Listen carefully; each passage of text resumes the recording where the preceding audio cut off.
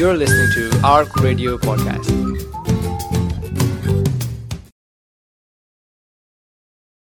أعوذ بالله من الشيطان الرجيم بسم الله الرحمن الرحيم الحمد لله رب العالمين الصلاة والسلام على رسوله الكريم وعلى آله وصحبه أجمعين. Assalamu alaikum wa rahmatullahi wa barakatuh. You're listening to Radio Ramadan on 87.7 FM. This is Reflections. We're joined in the studio, myself, your host for today, Ahmed Sheikh, and with me we have my co-host, sidekick, best pal brother, and so on and so forth, Ahmad Mahmoud. Assalamu alaikum. How you doing, bro? You alright? Good. Alhamdulillah, good to hear from you. We're also joined today in the studio, as always, by our local esteemed Sheikh Rizwan Muhammad. Assalamu alaikum, Sheikh. Alaikum salam wa rahmatullah. How are you? Are you well? Jazakallah khair. Alhamdulillah, so good to have you. We're now 3 days into Ramadan. Ahmad, how have your fast been going so far?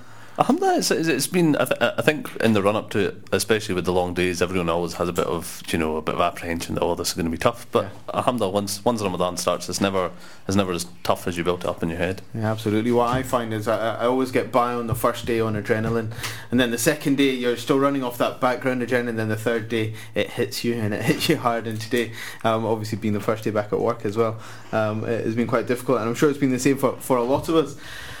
Now we'll be at that time of the day as we'll be preparing iftar, just winding down, and we'll be feeling lots of different emotions. Hopefully we spent the day remembering Allah subhanahu wa ta'ala, because that's the purpose of our fast, and taking many opportunities to remember that Allah subhanahu wa ta'ala is there and Allah subhanahu wa ta'ala is watching.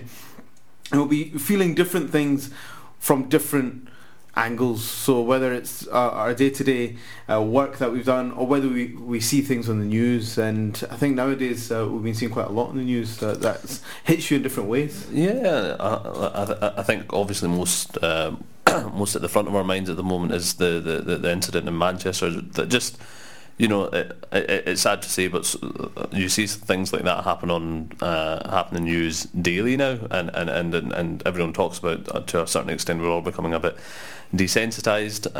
But this felt really close to home. Manchester's a place very close to here, and I'm sure everyone has family and friends that are in that area, and I think in the last week we've had lots of discussions about the politics of the situation, the tragedy of the situation, and I think we wanted to today maybe talk a bit about what impact that has on our faith, and from many angles, from angles of thinking about what accusations we take on from the outside world, accusations of Islam being violent, accusations of Islam having tendencies towards that, trying to understand in ourselves that this faith that we have, which we associate with the many positive aspects that we do, and then hearing that others have morphed it into something that we just don't recognise, and so it's almost a case of not only struggling to defend against others and their accusations, but also struggling to come to terms with it in one's own mind. What's your take on that, Shay? Bismillah ar-Rahman ar-Rahim. The last time I was in, we were just discussing generally about the backdrop to Ramadan. Usually Ramadan for Muslims in the West, I've noticed just generally that we have always punctuated Ramadan with an experience other than Ramadan. So it's not just Ramadan and fasting, and the difficulties obviously we have in terms of timetabling, or when does Ramadan start, or when is Eid, all the kind of things that people usually used to talk about. But there's also always something that also brings us to think about aspects of our faith which are not necessarily related to fasting. And we know sometimes you have natural disasters which require the community really to come together to provide charity. And I remember when I was in Istanbul, I was there for 3 years, and I remember every single Ramadan there was something in the news which was almost contrived and created by the kind of secular media to really put a damper on Muslims feeling Ramadan had come. And there was always something about some kind of controversy about some Muslim scholar or Muslims in general, some kind of expose. And it was always such a minority expose. It was about one person in a million, but it was made out to be this kind of symptomatic issue about Muslims in Turkey, which meant that Ramadan shouldn't be celebrated and we need to turn our back on our faith and all these kind of things. So it was very loaded political hands behind that process. When you come into Britain, I mean, we have this thing that's happened in Manchester right before Ramadan. And I teach in Manchester. One of the classes we do is in Manchester, one's in Birmingham. I was supposed to be in Manchester on the Monday. I mean, we have 3 teachers, myself, Sheikh Amir and Sheikh Bilal Brown. Sheikh Bilal Brown is actually from Moss Side. He's a convert. He's Afro-Caribbean, converted to Islam just probably about 12 years ago, I think. And he went to Syria to study, he went to Yemen to study, came back. He's one of our teachers. I remember when this event happened in Manchester, he was so hurt because he's from Moss Side. Moss Side's right in the hood of Manchester, and it shook him because he's when I met him in Manchester just a year ago, he was so much part and parcel of Manchester. He was born there, brought up. The way we walk up and down Glasgow, and we say, this is Sucky Hall Street, this is Dumbarton Road, this is, depending where you're from, this is, what's that place, Pollokshields, Maxwell Drive, or whatever it is. All those places where you know it from birth. That's how he loved his city. Even as the Prophet loved his city. Because remember, we always think that we shouldn't have intense love for the city that we're born in, we're brought up in. But the Prophet ﷺ, he was brought up in Mecca al-Mukarramah, and in his first revelation, we take you back to the first revelation the Prophet received.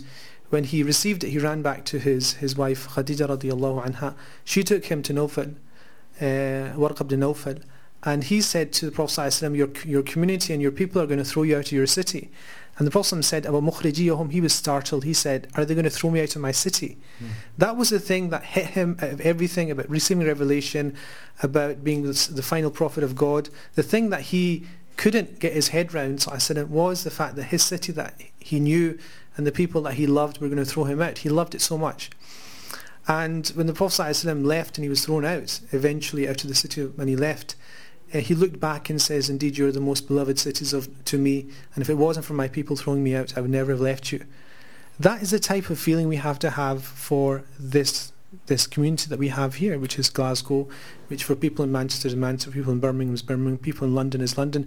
They have an affinity to it. They have to feel a belonging to it, because as human beings, what are we? Social animals. We feel an affinity to the kind of community that we are, and we want the best for it. The Prophet could have easily have said about the Meccans, they're all people of no faith, and may God destroy them. He never said that. Even at the point where he was thrown out and he was heckled and he was bleeding from the torment that they had, kind of brought to his door, he prayed for them. He did not allow the angels to destroy them. And it's strange that mentality of destruction, that mentality of violence, that mentality of enmity has started to rear its head, and we have to question why that is, because it's not something from our tradition. It's something that is an antithetical movement to our tradition, complete opposite what our tradition is, and that's really why Manchester for me is quite interesting, because from one aspect you could say, why they're doing it is foreign policy. From another aspect, foreign policy in and of itself does not lead to a person justifying things through theology and religion and religious texts and all the trappings of fatwas and things like that. If you look at how ISIS preach and they teach and what they teach in the places that they have control over, it's all theology, it's all Quranic verses, but a completely skewed version of our tradition. So it's interesting that when the day that this happened, which was on the Monday evening, the next day I had a class in Glasgow, in Glasgow, the same class, I-syllabus, we teach in Manchester Mondays and Tuesdays in Glasgow. And it just happened that the lesson we were teaching we always teach 3 lessons. So one of the lessons was purification of the heart. So it was a pretty standard lesson. We were talking also about funeral prayer. So death, there was a kind of discussion about the pondering over death and the importance of death. The third lesson, for a complete coincidence, was on suicide bombing. And I tell you, when I taught that lesson, I didn't tell people that, a lot of people don't prepare, I don't know if you know this, that students of knowledge, even though they're called students, they don't usually prepare, they don't know what they're coming in to learn. So a lot of them come in, they sit down and they just wait for you to teach. And then, that's an interesting topic, that's a very fantastic topic, I enjoyed that lesson. when I taught this suicide bombing, I said we're going to talk about something which is not planned, but it's been planned by God's decree last year, that we're going to talk about this now.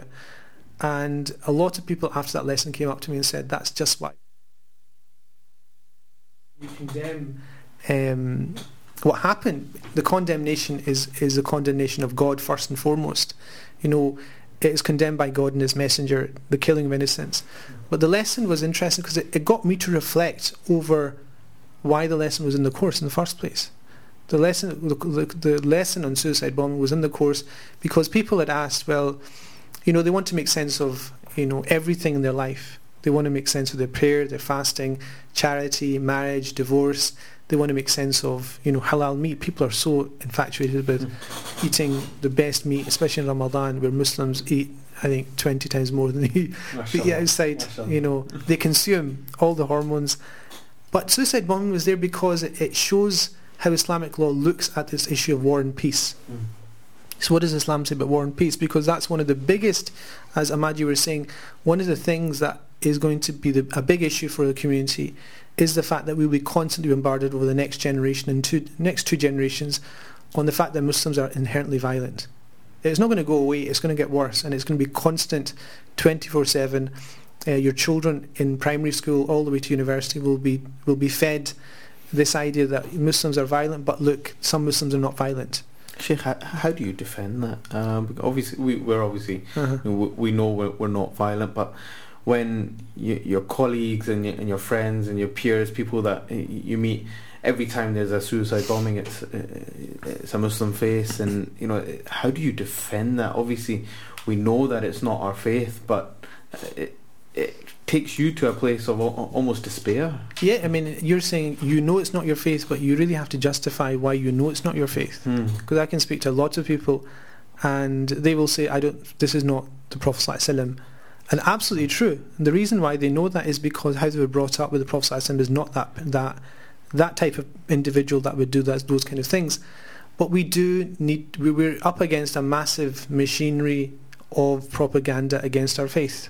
It's just a given that, you know, the right-wing press and just general interest groups in society are there to create a kind of a boogeyman for the general population. There's always the need for that in any society, and Muslims are not, free of that. If you go to any Muslim country, things become difficult. They always look for a scapegoat. And so it's part of human nature, and this is why Ramadan's interesting, because we look at human nature. What is part of human nature? Being angry, being envious, being jealous of people, looking to blame other people are all part and parcel of human nature, because you want to cut the corners, you want to blame other people, you never want to blame yourself. In fact, it's the quality of prophets to blame themselves, even though they're free of blame. And that is elevating themselves, because the Prophet Yusuf alayhi salam, he said, I'll never absolve my soul of blame, because the soul constantly moves it towards evil. Now that's a prophet. He's telling you that because even though his soul is pure, he's telling you that you will always be people that will always blame the other person. If you're in a marriage situation, you'll blame your husband or your wife. If you're in a work situation and the work's not going that well, you'll blame your colleague of being slack. But the real human being is the one that points the finger to themselves.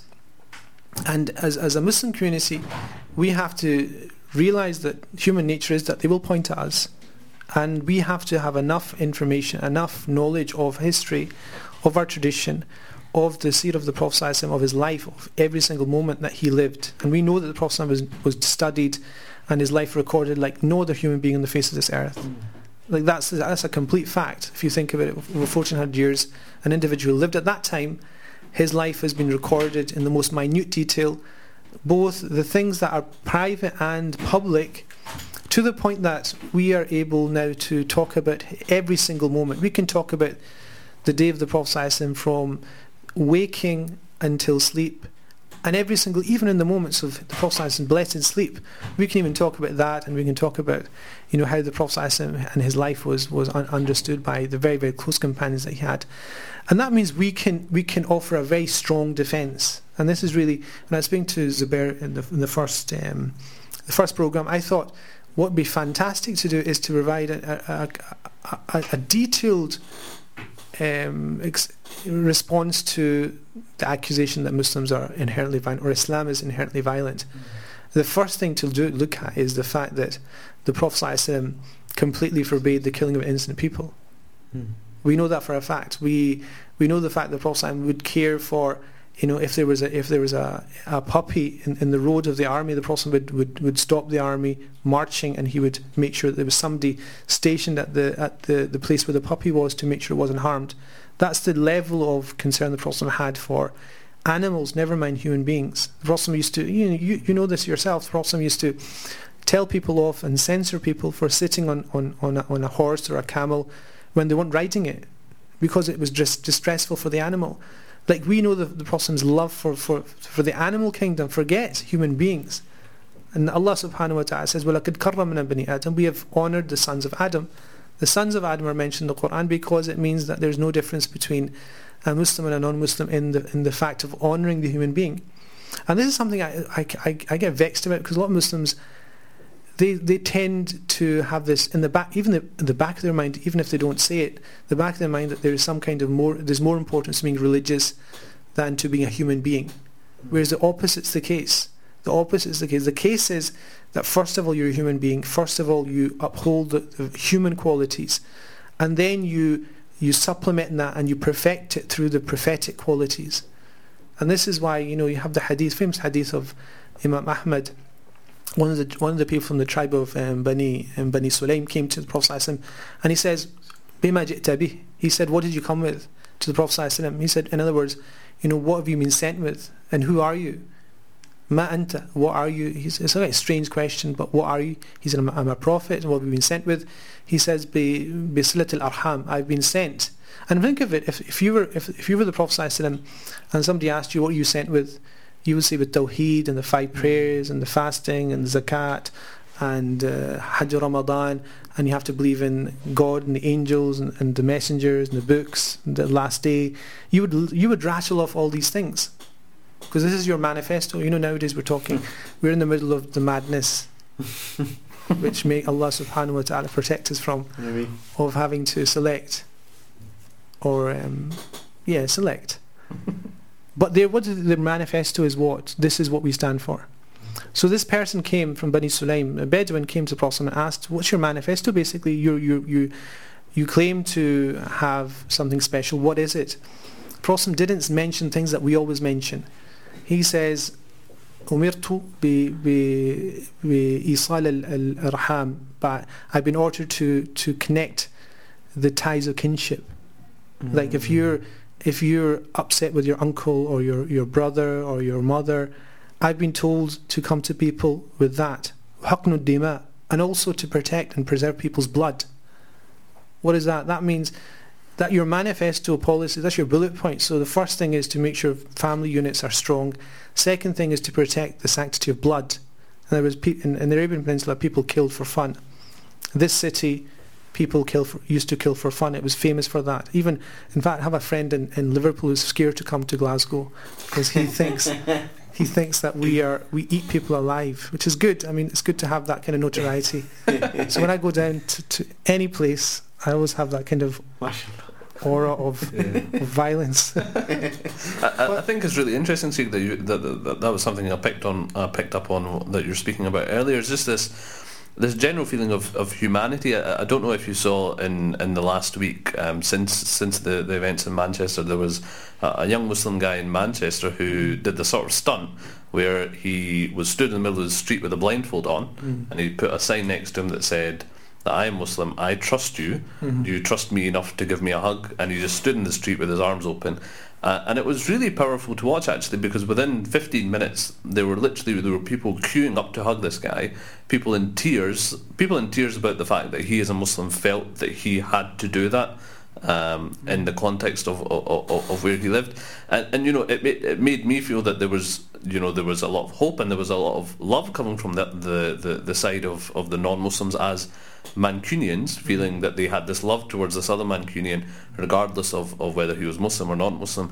And is that something that we as a Muslim community have lost, or something that we don't see the importance in having that, almost us and them mentality, or having that lack of feeling towards the general community amongst we live? Do we think of ourselves as just a community? When someone says community to us, do we just think of the Muslim community, or do we think of ourselves as a part of a wider community that we have affection for, that we feel a part of? Is that something that we've lost? That's a good question. I'll probably say something which is not proper or popular, which is that generally the Muslim community, as a community that are called Muslims, so people that are identified as being Muslims, I think generally their sense of humanity, because they come from predominantly from an immigrant background, so they've seen difficulties and seen the importance of family and society. Their level of humanity is actually very high. I've noticed that. I've noticed people, just in general. But one thing I have seen is that if people become religious, they have to check themselves to re-tick that box, because it's almost as if the religious identity and the practicing of your faith, because it's slightly skewed and it's from books and it's not usually I've not found it to be in the presence of how myself I learnt it in the presence of teachers and scholars in the society that was an educational society. Because it's so detached, and a lot of it's from your social media feed, and it's from podcasts and things like that, it's almost like, in terms of the way you process it, the way that your mind processes religion is detached from society. So you're kind of ticking off boxes. I need to do this, I need to do that, and that naturally creates a barrier between you and other people. So even the simple thing of purity, for example, if your friend's got a dog, that subconsciously creates a kind of barrier. And the more that you start to practice, and if you don't understand your faith, subconsciously you start to create that kind of division. But it's not out of intent. It's never out of evil intent. That's the important thing. It needs to be checked. And that's why, one of our teachers, Sheikh Habib Omar, when we were leaving, one of the advice he would give was that when you go to where you're from, which is the West, and you speak to people, never, in fact, he said, always consider the person you're speaking to of a higher status than you, spiritually, in the eyes of God. Everybody. And he knew we were from England, Scotland, America, Australia, and the general idea of people there is what? For people that have gone wrong in their religious identity and gone wrong in their religious practice, is that these people are not worthy of any attention. We need to convert them. But the reality was the Prophet ﷺ, Harisun alaykum bil mu'minina ra'ufur rahim, for all of the community, for all the people in Arabia, he was Harisun alaykum. He was concerned about them. And then the Quran said bil mu'minina ra'ufur rahim, and for the believers, kind and merciful, or clement and merciful. In fact, he spread that positivity for everybody. And then when it came to the fore, then when people became Muslims, it was such an outpouring of relief. But it was just a natural step for these people. It was a very natural step. I think that's really profound to subhanAllah, see it in that light. What we've been seeing in the news, and we've been reflecting on the image of Islam in today's day and age. And Sheikh, just before the break, you were talking about how Rasulullah sallallahu alaihi wasallam was mercy not just for the Muslims, but mercy for all of mankind. And subhanAllah, it was amazing that the advice that you shared with us, that your teacher gave, of seeing everybody in a higher state of piety than you, knowing that you're living in the land not of Muslims. SubhanAllah. I mean, it's interesting, because that part of it is tazkiyah. Tazkiyah is to purify the heart. One of the greatest sins, in fact, it was Sufyan al-Thawri rahmatullah alayhi. He said that every sin that's committed out of passion, forgiveness for that is understood to be coming from Allah subhanahu wa ta'ala. because he said the slip of Adam alayhi salatu wasalam was from a desire to eat something, and Allah subhanahu wa ta'ala forgave him. But he says any indiscretion or sin that comes from arrogance, then Allah will not forgive that, because the sin of shaitan was arrogance. And so what our teacher was actually saying was partly it was directed to ourselves, which is don't be arrogant, which is don't arrogate yourself the quality of being higher than a person because of whatever quality it is, and whether it's knowledge, whether it's wealth, whether it's tribal allegiances, whether it's khandan, whether it's your family connections, or whether it's your passport. Because a lot of when you travel in the world, you realise a British passport is like it's right up there. It's the ace of spades, isn't it? It's right, unless you have it. I had my passport confiscated by the Yemeni authorities, and they couldn't care if I was British. I found out then that the best passport to have is Canadian passport. Oh really? Yeah, because my friend was from Canada. He was in the same situation. He went. They didn't even have an embassy in Sana'a. He got a phone call from somebody in Canada. They sent a letter. He went with the letter to the police station, which is Mukhabarat, it's the secret police, and he gave it to them, and he gave it the passport back. I took the letter. The next day I went in and I threw the letter at the guy. I said, I want my passport. And he just looked at the Canadian stamp and he said to his, the man is right, he said just give him his passport and let him go. No, well, so I've still got that letter. In the event of. So, I mean, I don't know why I'm talking about that. It's probably the fast. But this idea of, kind of elevating yourself based upon your nationality, based upon your knowledge or your wealth, that is essential. So to have that idea that everybody is human, everybody shares in that quality of Bani Adam, of being Bani Adam. And even in Ramadan, one of the things about the fast of Ramadan is that a majority of the hadith that talk about the beauty of Ramadan and the benefits of Ramadan actually talk about the son of Adam eating something, or the son of Adam has, like the famous hadith of the Prophet ﷺ, when he said the son of Adam has never ate anything worse than what he is used to fill his stomach. And if the son of Adam had more than two bellies, he would have completed it until his mouth was filled with dust. The idea that you'll constantly consume, but that's the son of Adam. So a lot of hadith talk about the son of Adam, the humanity of the son of Adam. And what's important when you realise that is that there's something that connects us all.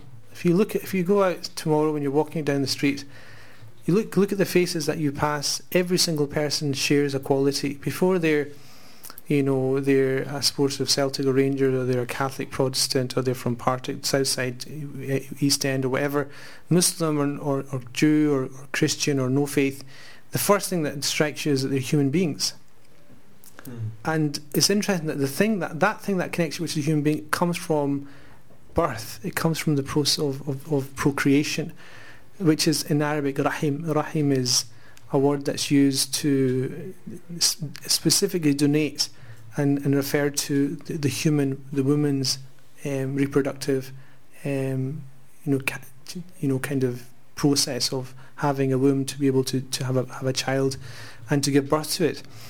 And that is the word in Arabic that they use for mercy as well. Because think of it, it has no conditions.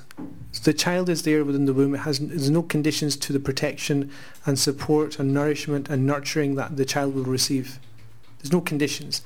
It is given that, and it has no care. I mean, some of the pictures you see of kids in the womb sitting back with their hands behind their heads, totally relaxed, because they'd rather. I mean, when they come out, they'd rather go back in. That's why a lot of scholars say when the child comes out into the world, it cries because of the shock of what they're coming into.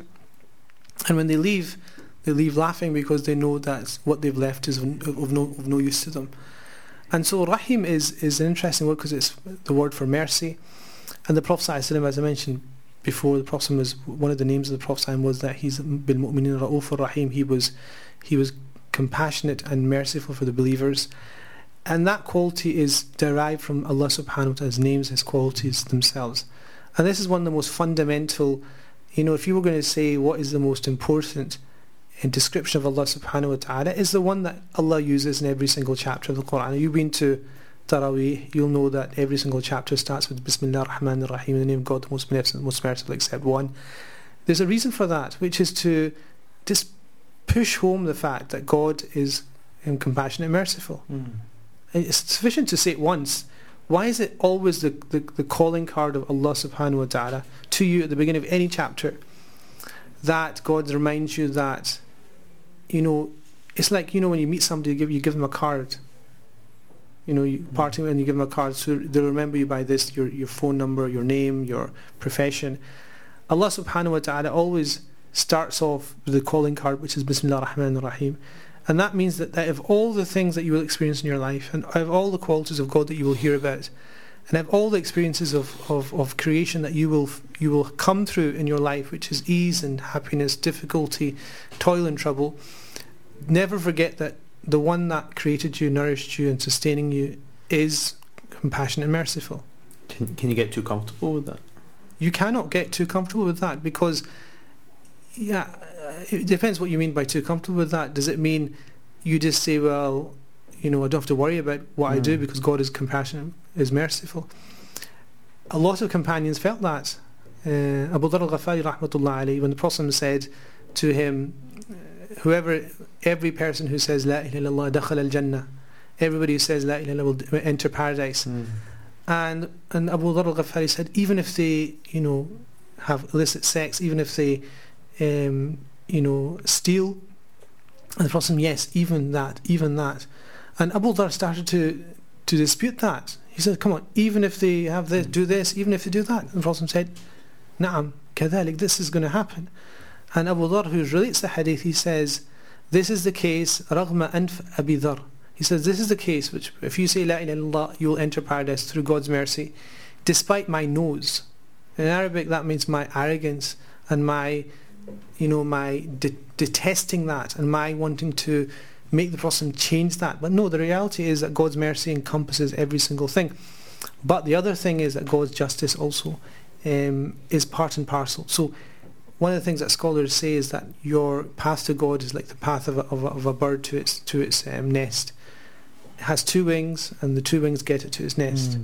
If you want to arrive at your destination, you have to choose both, which is one is based upon the quality of mercy and reflecting on that, which is hope in God's mercy. And the other thing is khawf, is having fear of God's reprimand, because you are asked by God to do certain things as well. So when the Prophet said that he was sent, I was mentioning previously, the Prophet said he was sent to join the ties of kinship with your family, to preserve and protect blood, to underline the sanctity of blood. And the Prophet also said, I don't think I mentioned this, also said, and to protect the roads and the pathways. And it was to create security in a society. That's what the Prophet was sent with. So if you cut your ties of kinship, and it's interesting actually, Isal al-Arham means to connect. The womb actually literally means, because Rahman is the name, which kind of is the name of Allah subhanahu wa ta'ala, the most compassionate, the most merciful, depending on the translation.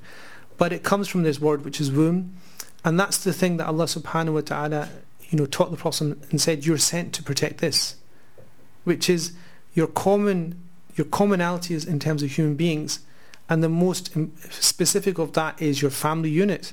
Has to be the most important thing that you protect. If you don't protect that, which is the closest thing that you have to other human beings, then how are you going to protect the connection you have with a person from Yugoslavia or from Kenya or from South America? Because the distance is more, the propensity to be more prejudicial is more.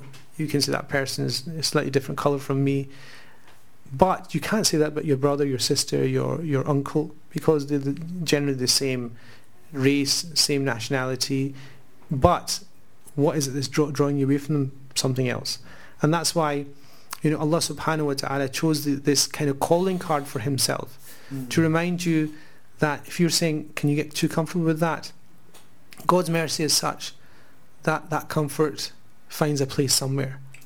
Do you understand? The month of Ramadan tells you that. So you have in this month, you'll find people, whatever they did in the past, they did in the past, but they always find a way in despite the community not allowing them a way in terms of starting to pray and to fast and to have a connection with God and to have a real deep heartfelt feeling of God speaking to them.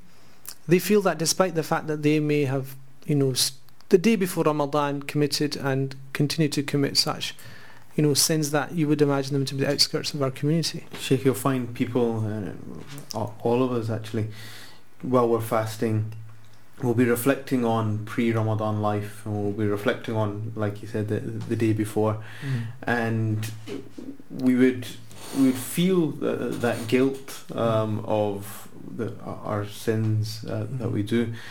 What is the best way for us to attain that rahmah? For us to attain that mercy from Allah subhanahu wa ta'ala? I mean, the best way is tawbah. Tawbah is, and the Prophet said, an-nadbu tawbah, which is that having remorse over what you've done is in and of itself tawbah, which is to turn back to God. Because in terms of your cognition, your understanding, just to feel sad about something, you've done the difficult thing, which is you've recognised that you have wronged yourself. You've recognised that you've fallen short of what you expect of yourself, first of all, as a human being, and what you would want to do in situations. And then you think, this is not what God asked me to do. And then you think, who is Allah? God is the one that sustained, protected, has guided me. And what am I doing to repay all the qualities of Allah subhanahu wa ta'ala that He has? And that should be the impetus for turning back to Allah subhanahu wa ta'ala. It's an open door policy in terms of God's mercy. We don't place any restrictions. In fact, of all of our teachers, when I was in the Middle East for a long time, there was a general tendency, that idea of never seeing somebody else as lower than yourself. You always consider them higher than yourself. That was a constant thread amongst all of our teachers. It's quite strange to see that almost universally from different countries, people who were true inheritors of the Prophet ﷺ. It was a constant thing, and then we have the story of Badruddin al-Hassani, who in the month of Ramadan used to send two of his students to go to the red light district of Damascus at that time, which is in the 1930s, and to distribute money and ask the people that received it, the women that received it, who were selling themselves for their body, the ladies of the night. He would ask them they would say that this is from Badruddin Hassani, the greatest scholar of Damascus.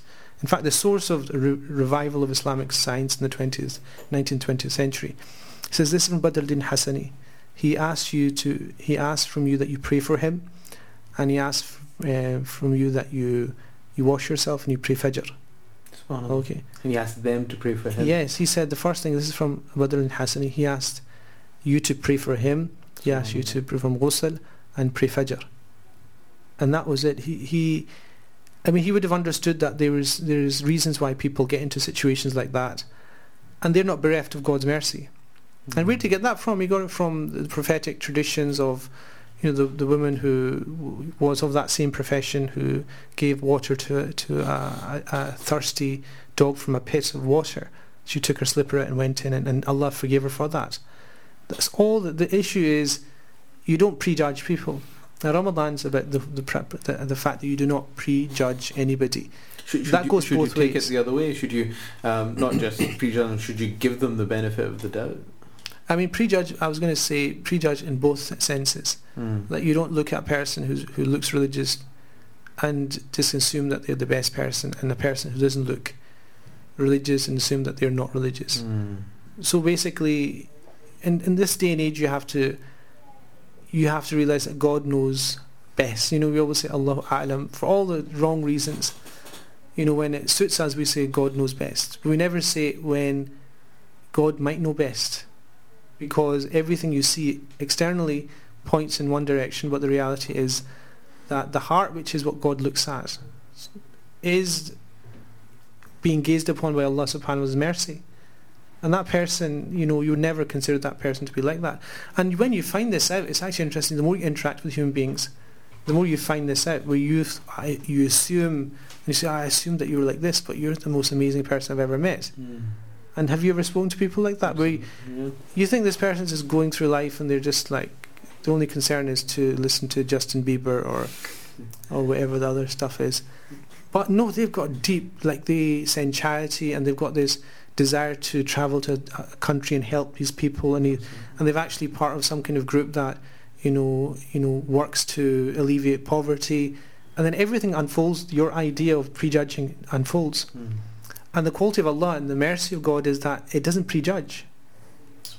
Rahman, and one of the names of Allah, Ar-Rahman, which I kind of think we're talking about here, is it doesn't prejudge the people that receive it. So the person who receives Rahman's quality of mercy on this earth, God doesn't ask them, okay, let's see your background and let's see your bank balance and let's see what you've done this week. Let's see if you deserve it. Let's go through a credit check. And no, it just is given and that's it. It's between you and God. And God will question you about what He's given you on the Day of Judgment. It's not for us to do that. How blameworthy is the person who does do that? I mean, you hear so much about young people especially being put off going near mosques, being put off going near religious institutions because they feel that it comes with so much judgment, that it comes with so much almost a sort of elitist feel. How responsible is the person who is on the other side of that, who is maybe perpetuating that for making them feel that way? I think it's always difficult because the person who's doing it, you also have to give the benefit to the person that's doing it as well. It's a question of education, because nobody comes into this wanting to do that and wanting to bar the path of a person to God, because that person who's saying you can't come to the mosque, or you come to the mosque, you have to dress properly and you can't just loiter, they've probably got a perception of religion which tells them that's not permitted. And what's the cure for that? It's education. The simple thing of education, the thing that will get people killed, is a lack of education. Like the hadith of the Prophet ﷺ, when there was a companion who had a cut in the Sahih Muslim, he had a cut in his head, and he had nocturnal discharge, and so he was required to make ghusl. And the companion said to him, and they were travelling, and they said to him, look, you have to do ghusl. There's no other way you can do this. If you want to pray, you have to pray Fajr, you have to do ghusl. He prayed, the cut became infected, he died. And the companions, when they experienced that, when they came back to the city of the Prophet ﷺ, and they saw the Prophet ﷺ, they said, they were so agitated, they actually mentioned this happened. That we had our friend, and he died on the way because he infected his wound, and etc. And the Prophet said, قَتَلُوهُ, they killed him. May God kill them. May God fight them. قَاتِلَهُمُ اللَّهُ. He said, they killed him, may God fight them, because the cure to ignorance is to ask. And the reality is that's where we are. We're in a situation where they were well intended. They wanted the person to fulfill the religious obligation, which is to wash themselves. They washed themselves, they infected their body, and they died. And the reality is that's a small thing, but look at the consequences. And I think a lot of people, I've noticed this, people are scared of learning. People are very scared of having to sit and learn. And that is one of the greatest diseases of anything in creation. Because Allah says, وَعَلَّمَ آدَمَ الْأَسْمَاءَ كُلَّهَا, that God taught Adam all the names. You have the opportunity through education, especially Islamic education, to sit and to partake in the thing that elevates your soul, and through which so much good happens in your community, in your society. And you cut that off for the simple reason, which is we were talking about previously, which is that small hidden arrogance sometimes, which is, what will people think if I sit in a class, there's so many other people, and they thought I was knowledgeable, and I'll never just walk down, public schools again. Who cares?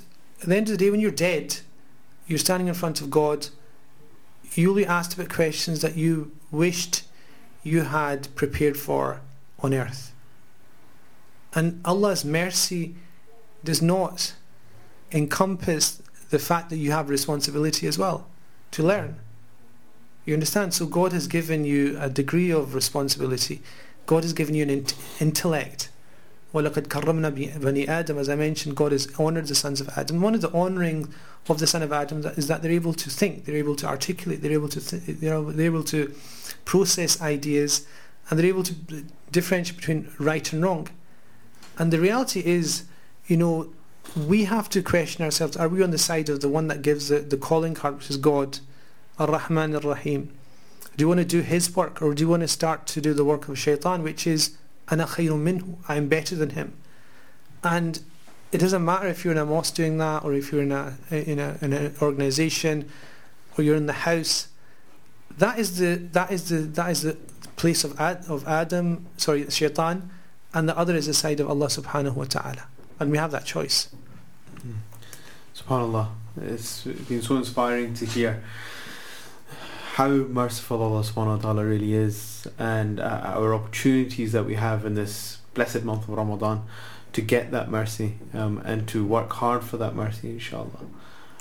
We pray that Allah subhanahu wa ta'ala accepts all of our fasts, and we pray that Allah subhanahu wa ta'ala allows us to be of those that have really achieved that mercy, and really have been forgiven for our shortcomings. Inshallah, iftar today will be at 9:55. That's 9:55, inshallah. We're going to go into now some short gems of wisdom, after which we will have the Maghrib Adhan. Please do remember all of us in your prayers today, and pray that Allah subhanahu wa ta'ala showers his mercy upon the ummah as a whole. جزاك الله خير. سبحانك اللهم وبحمدك أشهد أن لا إله إلا أنت نستغفرك ونتوب إليك. السلام عليكم ورحمة الله وبركاته.